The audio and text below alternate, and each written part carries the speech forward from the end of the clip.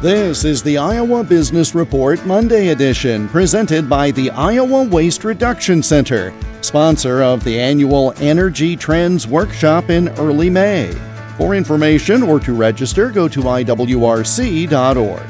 The recent bank failures have led some depositors to take money out of small and medium-sized banks and put it into large banks. But financial journalist Jordan Goodman says that could lead to more smaller banks having liquidity problems and less money to lend for new homes and businesses. This is part of the tightening of the credit cycle.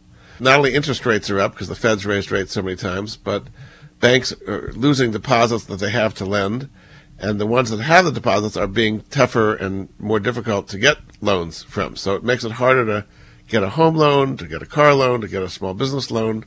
Fed Chairman Powell explicitly says he's very happy with this because this will bring inflation down, not only to have higher interest rates, but a tighter lending environment. If people can't go out and borrow and spend, prices are going to come down. So this is part of the coordinated strategy of the Fed to bring down inflation. The 10-year Treasury is down to about 3.3% yield. About a month and a half ago, it was 4%. So that's a pretty big move. And even the 2-year Treasury, which not that long ago was about 5%, is now about 3.9%. Lots of signs the economy is weakening, and that's the bond market telling you that by having interest rates fall so dramatically. Financial journalist Jordan Goodman is the author of more than a dozen books on money and personal finance. The Iowa Business Report is presented by the Iowa Waste Reduction Center. Sign up for their free monthly e-newsletter at iwrc.org.